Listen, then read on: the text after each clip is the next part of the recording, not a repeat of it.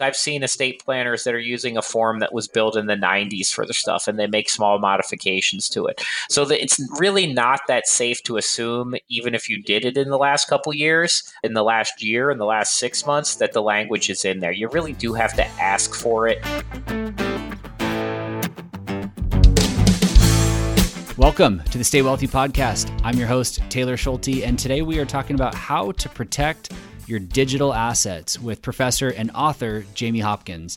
Now, you might be thinking, I have a normal corporate job. I don't own a website. I don't even know what cryptocurrency is. Like this doesn't apply to me.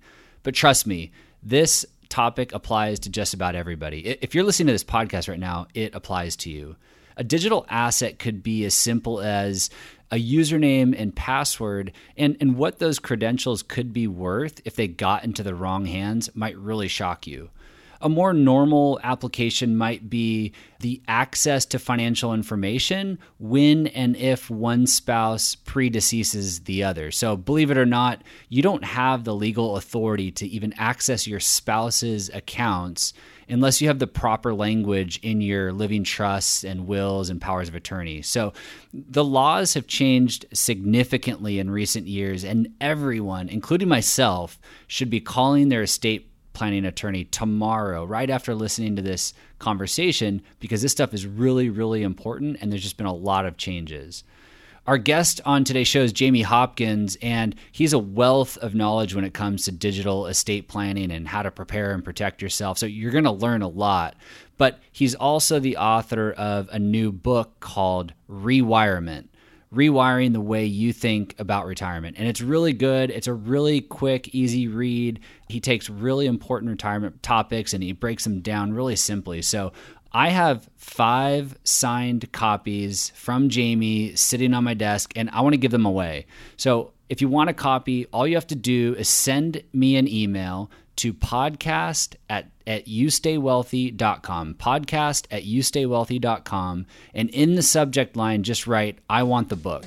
And the first 5 emails I get, I'll get your address and I'll send you a signed copy. So with all that out of the way, let's get into the interview. I thought I would start with, I caused a little bit of a stir on Twitter today, just trying to give you a shout out for coming on the podcast. So I don't know, I think maybe we just start there. I tweeted out that you had written this Forbes article on digital estate planning, and just tweeted out this kind of, this fact from that McAfee study that said the average person in America has over $55,000 in digital assets. And Carolyn McClanahan, who we both know, made this comment about how the average American only has $63,000 in retirement savings. Like, too bad they can't take those digital assets and convert them into retirement savings. But she did bring up some interesting questions that I definitely want to talk about today as we kind of dive into digital estate planning. Maybe before we tackle some of Carolyn's comments and some of my questions from that, let's just start with what is a digital asset? Yeah, so when we're talking about digital assets, it's actually a little bit different than what you might think. So a lot of times when I get up and say, hey, we're going to talk about digital assets or digital estate planning, people think their computer, their iPhones. Those are really digital storage devices, right? They house information on them. The other item that often pops into people's head is when I say, oh, your digital assets, people immediately say, oh, Bitcoin. Well, my clients don't have Bitcoin, so I don't worry about it. That's a piece of it. So those things are very tied to it, but it's actually much broader than that. Your digital assets, there's this huge digital footprint that we're creating now, and it's all kinds of information, personal, business, some being true value, some being sentimental value, some being, kind of headache, and risk, which I think there's actually some value in not having those things there too. So it's kind of a broad case, but really digital assets are all that information that's stored online in the cloud out there in the world. Okay. And what would be just a few basic examples that most traditional people would have in a digital asset? Yeah, so the ones that almost everyone has nowadays, right? Your emails are digital assets, right? Your social media accounts, your Twitter, which we already started talking about, LinkedIn, Facebook, those are digital assets. If you have a website for your business, digital asset. Blogs, right? All that stuff, online marketing campaigns, those are all digital assets. Now, again, almost everyone at this point has some email, some online accounts with Facebook, Twitter, LinkedIn. That's kind of the norm today. I actually think there's some studies out there on how many online accounts people have, and it's pretty staggering. I mean, I would have guessed that mine's probably easily over 100 now. I actually wouldn't be shocked to hear if I had over 200 online accounts. So, Yeah, I mean, I use Dashlane as a password manager, and I think I've got like 550 usernames and passwords stored in there. It's insane. yeah, so that actually probably that sounds about right. There's an insane amount of them, right? And it's actually, just that. How do you store them? How do you track them? How do you know where they all are? Can be its own challenge. Okay, so we've established kind of just the basics of digital assets and what they are, and your email account and social media accounts. Like those are digital assets. Maybe let's quickly just touch on why are they so important? Like, why do we even care about these, and why are we classifying them as an asset and something that we need to plan around? One of the things is these things do have value, and then we can get into kind of how much value later on, but they do have value. That your email obviously has some value to you, right? It's not necessarily that somebody else sees value in it, but my bill pay, right? My clients, my consulting work, documents, all kinds of things are stored right online, and that has value to me. So I want to make sure that one, I have access to it, but in the case I become incapacitated, I, go into a coma, I die, that perhaps my spouse or my business partners have access to those assets too. In some cases, I've had some younger friends of mine pass away, and one of them I remember on Facebook, it kept showing up as her birthday. It kept, recommending, like, hey, like, nobody's reached out to so and so in a while, or you get these notifications on Facebook about somebody, and you'd see people write happy birthday on there not knowing that she had passed away, and it's kind of awkward, and it's even sad for the family, and it's really, somebody might have said, well, there's no value in that. Well, if a family saw that and is crying over a weekend, I would have said, you know what, there was some value in that asset for planning for it. It caused emotional harm later on, which clearly has value then. Risks, to some degree, when you value things, have value. The value of not having to go through that counts for something. And Facebook's done some interesting things. You can memorialize accounts now.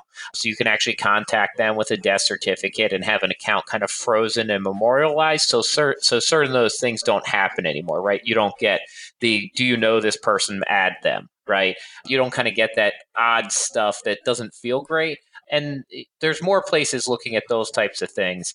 But I'm also now, like, that's kind of the personal side. I'm going to flip over real quick and talk about, as a business side, why this is so important and kind of one of the big mistakes that occurs out there.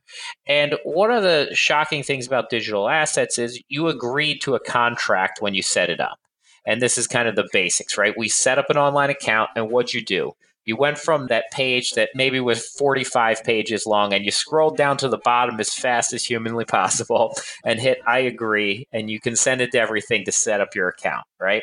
Now, in that, we call those terms of service agreements. When you clicked I agree and you went in, one of the things you most likely agreed to is that account, you have a lifetime lease in it, and it's non-transferable to anybody else. And so that really sets your ownership rights to it. We really can't change that at any point. So that creates a whole lot of issues with digital assets because we don't own them in the normal sense that we think when we buy something that we own it. This even came up, there were some articles, and I don't know actually how true this was on the back end, but there were a bunch of articles about Bruce Willis contemplating suing iTunes because he had apparently hundreds of thousands of dollars of downloads, and found out, right, that iTunes, you have a lifetime lease in those downloads. You actually don't own them like buying a CD or a record. You can only use them for as long as you're alive. And when you die, right, you give up that right to the asset. And he was kind of shocked by that, but that's all very settled law. Those terms of service agreements are controlling contracts and set ownership rights. And so all that stuff that we think we own, all of a sudden when we die, we don't own it anymore. And really, we can't pass it on to our heirs. And if we're in a business situation and we go set up our email in our individual name and we die, guess what? We can't leave that to the business. We can't transfer it to the business. Legally, we have no ownership right to it anymore, our state or otherwise, or the new business. So kind of that's an improper, kind of titling or ownership of an asset situation. That occurs with other things too. You see business owners put their cars in their name and it's really a business car and things like that. But the same thing can occur out here with digital assets, and actually more frequently it occurs. So these digital assets, they have like a monetary value. You might own a domain that you could actually sell and cash out on, but they also have this like sentimental value, which is hard to place a value on. But I think the third that you kind of touched on that I want to dive into a little bit more is the risk side. And that's also really hard to quantify. But, what is your username and password worth to somebody who might steal it and do something, illegally with it? Like what's the value? What's the value of that to somebody? And so I think that's the part that I'd like to explore a little bit more and understand. And you had in one of your articles shared this story about a husband and wife, and the husband passed away, and he was the one that handled all the finances. So maybe you can just quickly tell that story, and we can talk about how that could impact anybody. It's probably something that, for estate planners, financial advisors have run into a little bit over the last 5 or 10 years, but maybe not to the frequency we're going to run into it over the next 10. That was a couple that I knew that had done some work with. Husband passed away and really ran most of the finances, and a lot of their accounts went digital. And, they did online bill pay and things went to the email. And that's the only place they knew how to get the accounts. It's the only way to recover the passwords. It's the only way to get in, and they couldn't get into the email, right? That's a big problem. And that's actually occurring every day at this point, that somebody's passing away, ending up in the hospital, and the account access point is lost. It's in an email. We don't know where it is. It's not kind of quite the same as, right, we might have had a drawer in a house and nobody knew where the key was. Well, eventually somebody can just pop the drawer open. It's not so easy to pop open Google. It's not so clear that we can do that. And they don't have any legal requirement to pass over the name. And in fact, it's actually prohibited from them to give the username and password over to the non-owner. It's actually against federal law, according to their contract, that it's not transferable. They actually can't give it out to the spouse. So it creates a whole bunch of challenges. Now, another interesting thing that happens from that is, and I bring up Home Depot as kind of the example there, but Home Depot got hacked a couple years ago, and people say, well, I don't have that much important stuff online, blah, blah, blah. And I say, well, have you ever spent money at Home Depot? And most homeowners at this point in the U.S. have. And credit card companies reached out to people and said, hey, you need to change your username, your password, delete your account, et cetera, because they got hacked and people are running up fraudulent charges. Well, all of a sudden, husband's passed away, right, had a Home Depot account, never thought about that as being a risk or a value. All of a sudden, you're getting fraudulent charges. They're going to the email, which you're also not checking. And so it can be months later until actually physical mail for delivery of late payment for months shows up. And maybe you can beat that. You call up the credit card company and say, hey, my husband passed away. Here's a certificate of death. I don't think these were his charges.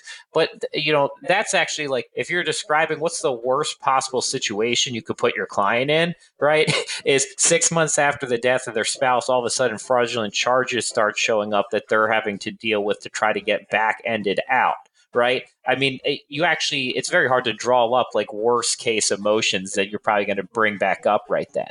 That's terrible. And it's, the risk side there is actually larger than the asset is for you, right? You don't view a credit card as a large asset for you, but on the black market, right, or some type of theft of it, all of a sudden, if they have enough information and you're not watching it, it does become a big asset to steal, right? Because it's essentially a large line of credit that somebody else has access to and is not planning on paying back. And that becomes a big risk for you. Debit cards are actually riskier too, because they don't always have the same back-end protections. So there's a lot of stuff like that going on out there. And I think that's the stuff that actually resonates with a lot of people, and why to do planning for end of life. is that, right? Like, we don't want our spouse to be sitting around without access to these things, not know what's going on, sitting in the dark, not knowing where the accounts are. If communications are being sent to us, we're not getting them because they're going to our email. That's kind of a scary proposition. And I think, might help a little bit more demonstrate the importance of doing planning. So the study released by McAfee back in 2013 that says, the average American has over $55,000 in digital assets. Maybe we can all agree that like it's a little misleading, right? Like you can't actually sell a lot of these assets and convert them to cash and fund retirement with these dollars. A lot of this sounds like it's hard to actually quantify and put a dollar amount on, especially something like, a username and password or a social security number, what something is worth on the black market. So maybe just kind of put an end to this conversation that happened on Twitter today. Carolyn had said, I have a hard time believing that, most Americans have $55,000 in digital assets. Is there anything else you want to say about that to try and respond? I actually think I wrote on this many years ago, probably back closer to when that came out. I have a little bit of trouble believing the median person has somewhere around, 55,000. And I don't remember if it actually says median in the report. I actually think it's a mean number. And that does get skewed a little bit. Amazon, $1 billion. And when you look at that, I mean, they're essentially a digital asset. They don't have much in the sense of value and anything else. So if you start piecing out like the business pieces that people own, I have like 5 or 6 websites. And I think if you added all of those up, I own digital currencies too, a lot of them. So, if you kind of added all that up, I might not have 50 grand, but I have some, of actual tangible selling items, right? I think that's the part that people have a struggle with. But yeah, that McAfee study, anything that's done by somebody who provides a service for something to you, always have to question a little bit.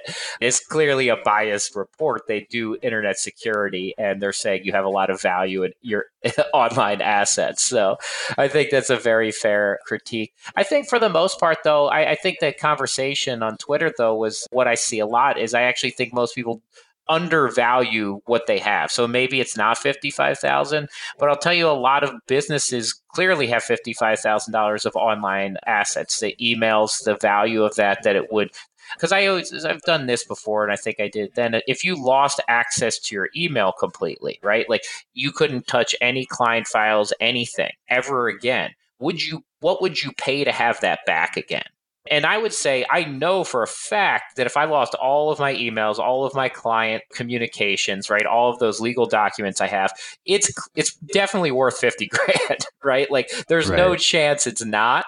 Now, I can't necessarily go to like a marketplace and sell those things for 50 grand, but it's definitely worth that to me. There's some aspect of that. And people actually buy, $1 million policies for digital security nowadays, right? Those online theft protection policies. I mean, they sell. I think some employers even offer them as an employee benefit nowadays. People do $1 million ones. So there are people out there thinking they've got $1 million of at least online presence and digital assets that they want to protect. And I think the thing that I want to hit home here, most of our listeners are either retired or kind of on their way to retirement, and they've held traditional jobs, and they're not business owners, and they're sitting here thinking like, I don't own a website, I don't really care about my Yahoo email address. So I think the really important piece here that I think a lot of people forget is the risk component. Again, like what's it worth if somebody else gets their hands on it? And so let's maybe switch gears a little bit and talk about like, knowing that we're all at risk and that we all have these digital assets that are in fact worth something and could be worth a lot depending on who gets their hands on it. What can we do to start to protect ourselves? And maybe the first question I'll ask is, if people have gone through the traditional estate planning process, they've met with an estate planner, they've put together their trust, their wills, their powers of attorney, can they consider themselves safe and clear, or is there something more they need to do? What would you say to that? Yeah, so this will be the single most important thing that I say here. If you went through and worked with an estate planner, more than 2 years ago, you can count on not being secure with this. So that's the big piece. And that's really the Forbes article that we were talking about. I mean, that's really the biggest piece that I was trying to get across there is about 2 years ago, states added new laws. And the new laws say that you can plan for these digital assets. You can give your fiduciary access points to them. You can't change ownership. That's set by the contract, but you can give fiduciaries access to wind them down, pull out information or, money that's yours in a PayPal account, things like that. But you have to affirmatively do it in your documents. Does it have to be a professional fiduciary, or can you assign it to a family member or a spouse? Yeah, so it could be a family member or a spouse, as long as it's done through a legal document. So a lot of executors, right, are family members. And so if you said my spouse is going to be my executor, my child's going to be my executor, they could then be given the ability to do it. So that's okay.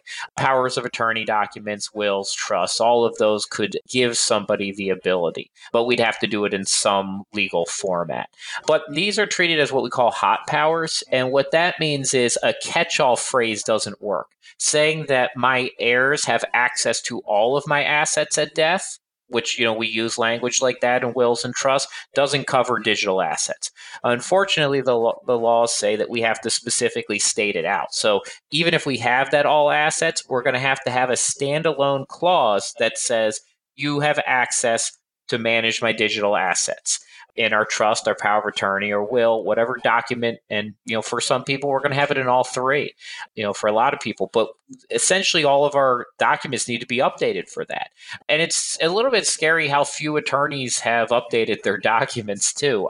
It was only last year, 2018, maybe it was the end of 2017, I wrote kind of the ABA guidelines for some of this, too, for the American Bar Association. So they weren't even there until 2 years ago. So most of the wills, those things that you're using out there from your attorneys, if they're more than 2 years old, it didn't exist in there. Yeah, I was just going to ask, why did that take so long? I mean, we're talking 2016. I mean, digital assets have been around a lot longer than that. Do you have any idea what the hangup has been and why it's taken so long to get to where we're at today? Yeah, I mean, it's kind of a couple things together. So one of the things is, generally speaking, the people who died over the last 10 to 15 years didn't have a huge digital footprint.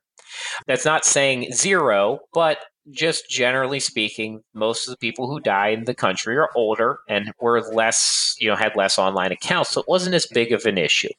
That's one piece of it. The second piece is the law always lags technology to some degree. I've been writing on digital asset planning since 2011 or 12. So at that standpoint, you're thinking, okay, lawyers were talking about this 7-8 years ago, but we didn't even get rules about it till a year or two ago. That's a pretty long delay.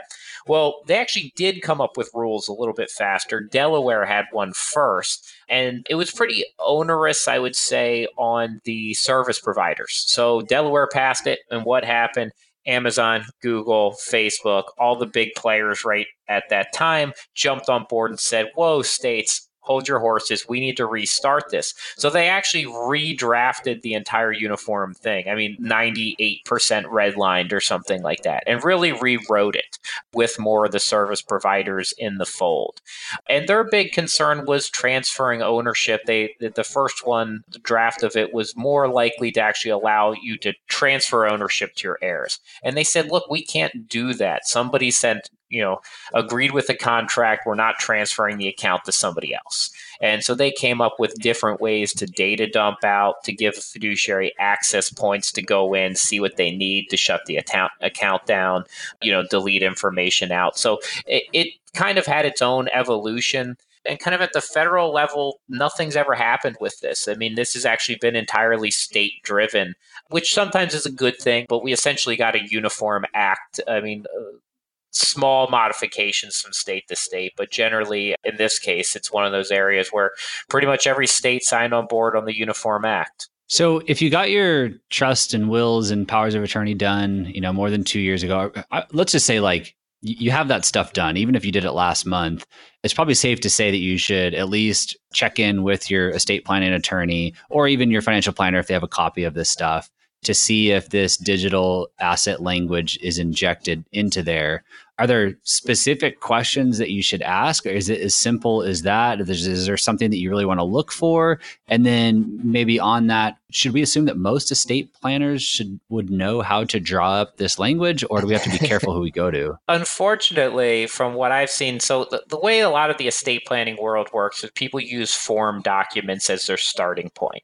I'm an attorney. I did estate planning for a while too. And that's the general starting point. You have some form, you use it, you make modifications. The reality is I've seen estate planners that are using a form that was built in the 90s for their stuff, and they make small modifications to it. So it's really not that safe to assume, even if you did it in the last couple years, in the last year, in the last 6 months, that the language is in there. You really do have to ask for it. You got to say, does this cover my digital assets? Does it give somebody the ability to manage them and wrap them up if I become incapacitated or die? You really do have to ask that. I think the scary part there is too, I still imagine there's a lot of attorneys that aren't up to speed on this in the estate planning world. That's a whole nother story about the makeup of the estate planning world, but it's been kind of an aging and dying off profession in the legal community. It's, much smaller than it ever was in the past. So you're just not kind of seeing that robust technology and other pieces disrupting it right now. It's kind of just sitting. So I think there's a lot of laziness going on there, to be honest. So I think when you're working with somebody, you got to ask them specifically, is this updated for, I heard there was a new legislation about digital assets and it impacted my will. Is this up to date for that? I actually think going that far is probably best. Hopefully, right, it's not something an attorney's going to argue with you once you bring it up, but it's definitely one of those things that's worth going down that path to make sure that everything's actually covered in there that you thought would be covered.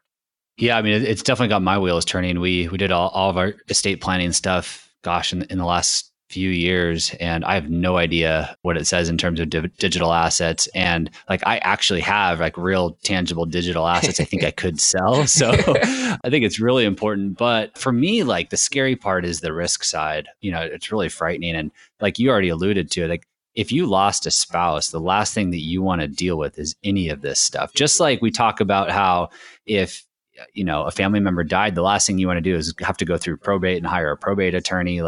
That's what we want to avoid. And, getting bills in the mail for, overdue charges that are fraudulent, you don't want to deal with that stuff. So that's the part that really interests me here and really affects just about everybody. So, okay, so we go back to the estate attorneys, maybe find an estate attorney near us that specializes in this area. That sounds like it's definitely step number one. Are there other things that people can do to protect these assets? I know I mentioned that I use Dashlane as my password manager, and I know there are others out there, and I forget what they call it, but I've set my wife up in there. So if something ever happened to me, she is allowed to access my Dashlane and get to all my passwords. I'm not really giving her fiduciary access, but yeah, is there anything, is that something worth considering? Yeah, so that's actually, a pretty good idea. So I'll bring up a couple things about that real quick. One, I think generally speaking, you've got to track your logins, you've got to track your passwords, you got to track the accounts you have, because it's very hard to find them, right? It's not so easy to go to the local bank and say, my dad passed away. How many accounts did he have here? I know he used this bank, and they say 3, and then you go through that process, right? I can't really go anywhere online and figure out how many accounts anyone has. So we do have to track them. The username and passwords are the keys to it. If we don't have the keys, we can't get in. And so we need to be able to track those. There are online service providers, as you said, that are offering that now as kind of a planning tool. There are online digital estate planning services too that go even a little bit further. You can even set up emails to be sent out when you die to people. They'll actually go in and delete accounts for you automatically. And kind of what you alluded to is what they've kind of closely said is there's some type of almost beneficiary designation attached to an online service account. And they kind of allow for that. There's some lingering questions, though, about the legality of that. in the sense that that contract that you clicked and agreed to with Google, one of Right. the other things you Right. agreed to with that was that you will not share your password or username with anyone. And if you Oh, do, jeez. they can actually sue you for damages that would result from somebody accessing the account illegally because they're not a authorized user. They don't have ownership rights in that account. Now, generally speaking, right? So I laid out the really scary. You're like, well, that sounds like a great plan, but now they can sue me if my spouse enters the account. The reality is that's not occurring, right?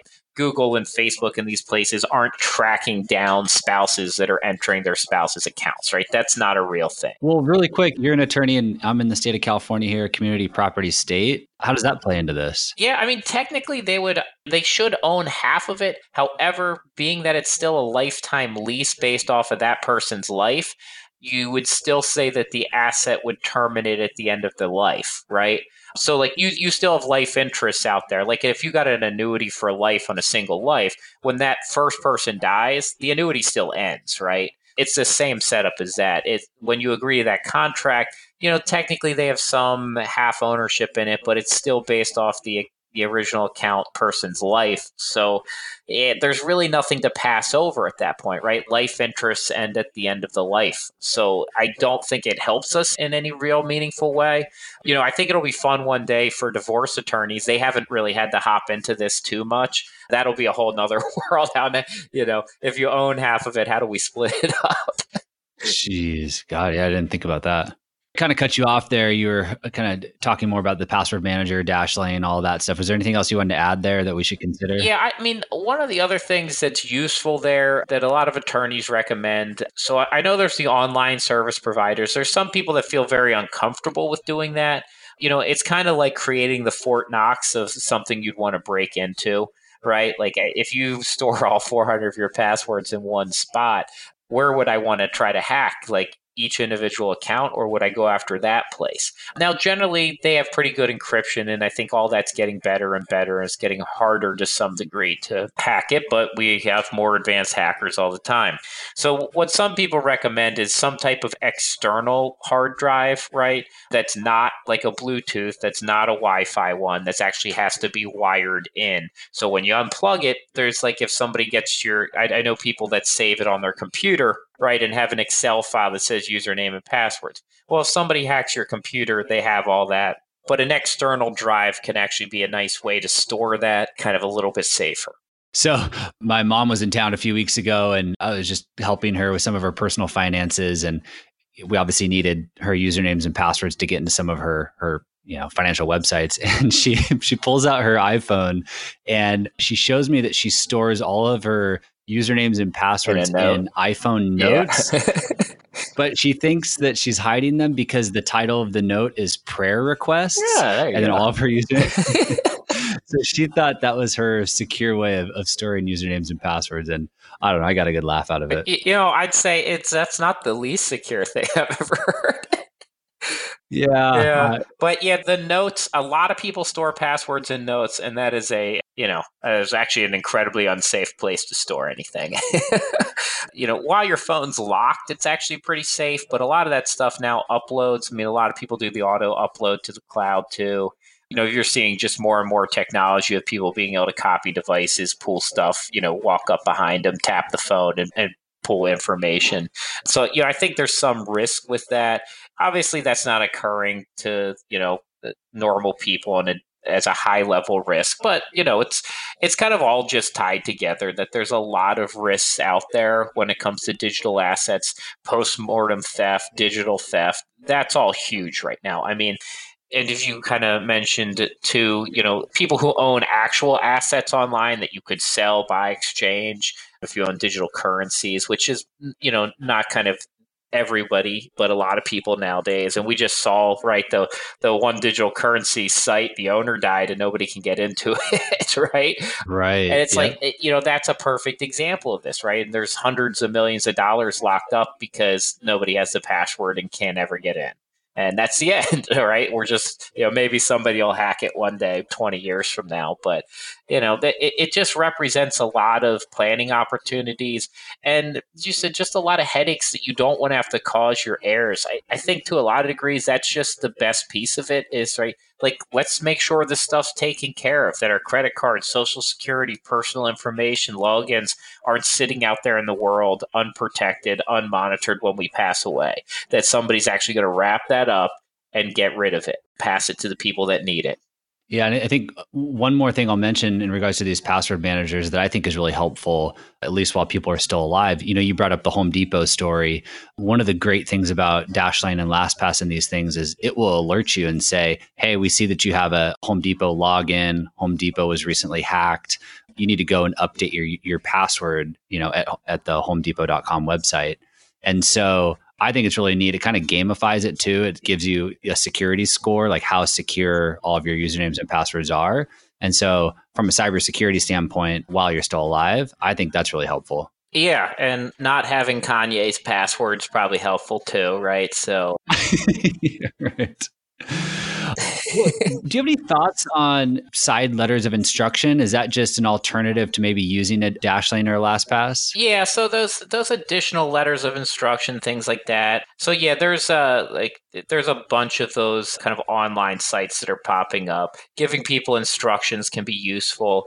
Some of that actually goes where you might have, not that people always want to cop to this stuff, but let's say you online gamble, right? Here's a really good example. You do a lot of online gambling, but your spouse doesn't like that you do that, so you don't tell them that you online gamble, right? So you kind of hide it a little bit. Not saying that's a good thing to do, but it clearly happens. Well, when you do right, do you want the next thing to find out when your spouse goes in that they're seeing your online gambling stuff? So sometimes people give notes to say, hey, delete this or pass this over. So those things are out there. There was something that was created called 5 Wishes at one point, which was a similar thing, kind of passing on notes to people, on what you wanted to happen. And, maybe not they're legally binding, but it gives some people some guidance on kind of what you were hoping to accomplish. We actually use 5 Wishes in our practice. We buy the pamphlets and we give them to clients. It's really, really well received. And I think it is a legal document. You can get it notarized and deliver it to all the professionals in your life, give a copy to your doctor and, put one in your safe. And they're really, really hard questions to answer. It's not a super fun process to go through.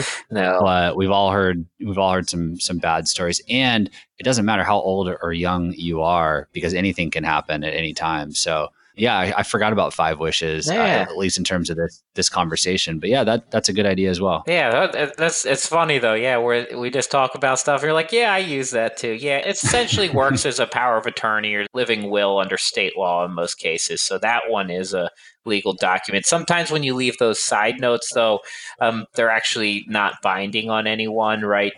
If somebody becomes a fiduciary over it, that stuff isn't actually legal, right? So they could disregard all of it. We see that problem sometimes when somebody says like, hey, I'm going to make my brother the fiduciary of the trust. I'm going to write down everything over here on this notepad I want you to do.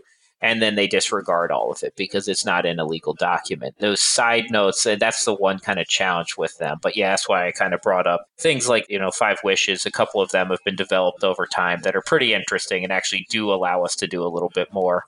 Cool. So to recap, I think we've settled on just about everybody has digital assets. Even if you're retired at home doing nothing, you do have digital assets if you have usernames and passwords and a social security number. So everybody has these digital assets, and maybe the 3 best ways to protect them is, some sort of password manager, contacting your attorney, getting your wills, trusts, powers of attorney updated to include this new language, and then maybe consider, a side letter of instruction or using something like 5 Wishes. I think to me, like my biggest takeaway from this conversation is, everybody tomorrow needs to call or email their estate planning attorney or find a new one to make sure that all the language is up to date.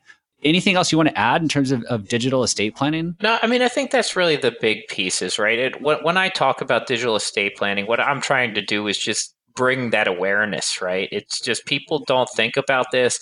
They don't think it's a big risk. They don't think they have a lot of assets, and you do.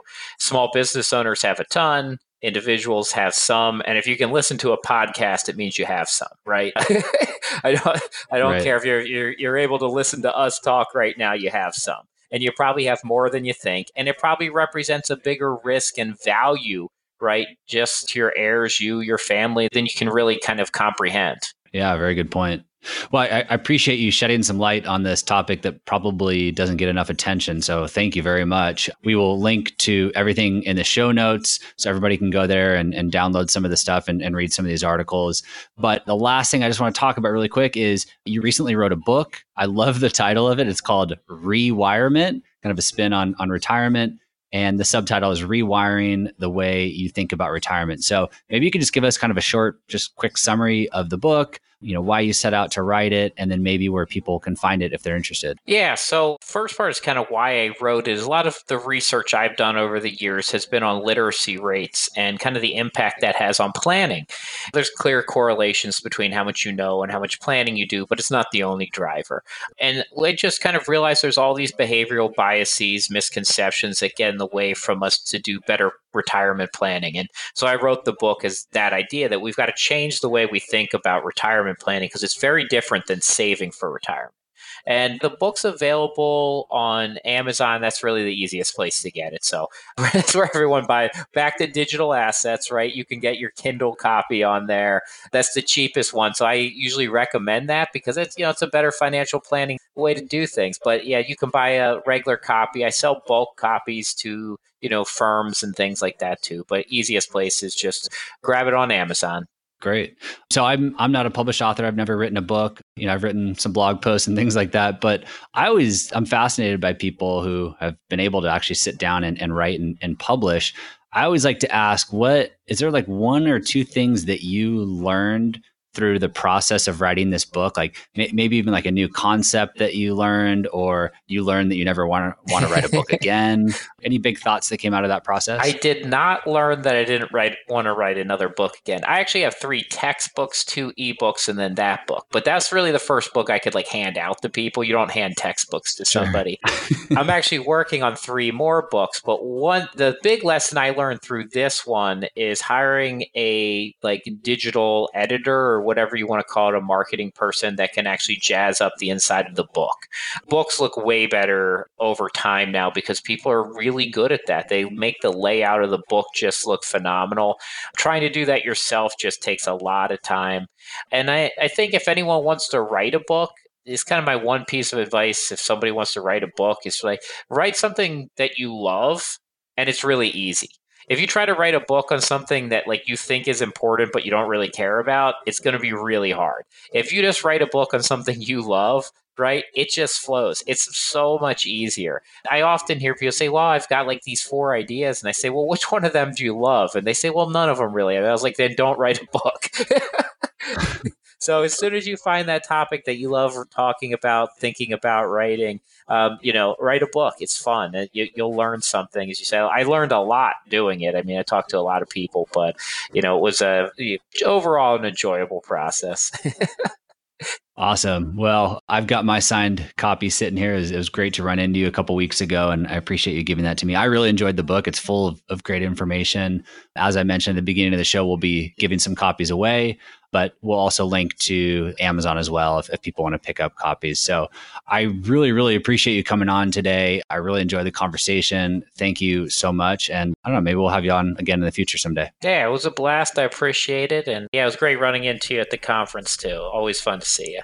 As a reminder, I have 5 signed copies of Jamie's new book called Rewirement, Rewiring the Way You Think About Retirement. And I want to give these away. So if you want a copy of Jamie's new book, all you have to do is shoot me an email at podcast@youstaywealthy.com. And in the subject line, just write, I want the book. And the first 5 emails I get, I'll go ahead and grab your address from you and ship those out. So I hope you enjoyed the interview today. I certainly learned a lot. I have some action items on my list. Jamie has a lot of information to share, and so I hope to bring him back on the show to dive into some more topics like this. Thanks as always for listening. Informational and entertainment purposes only and should not be relied upon as a basis for investment decisions. This podcast is not engaged in rendering legal, financial, or other professional services.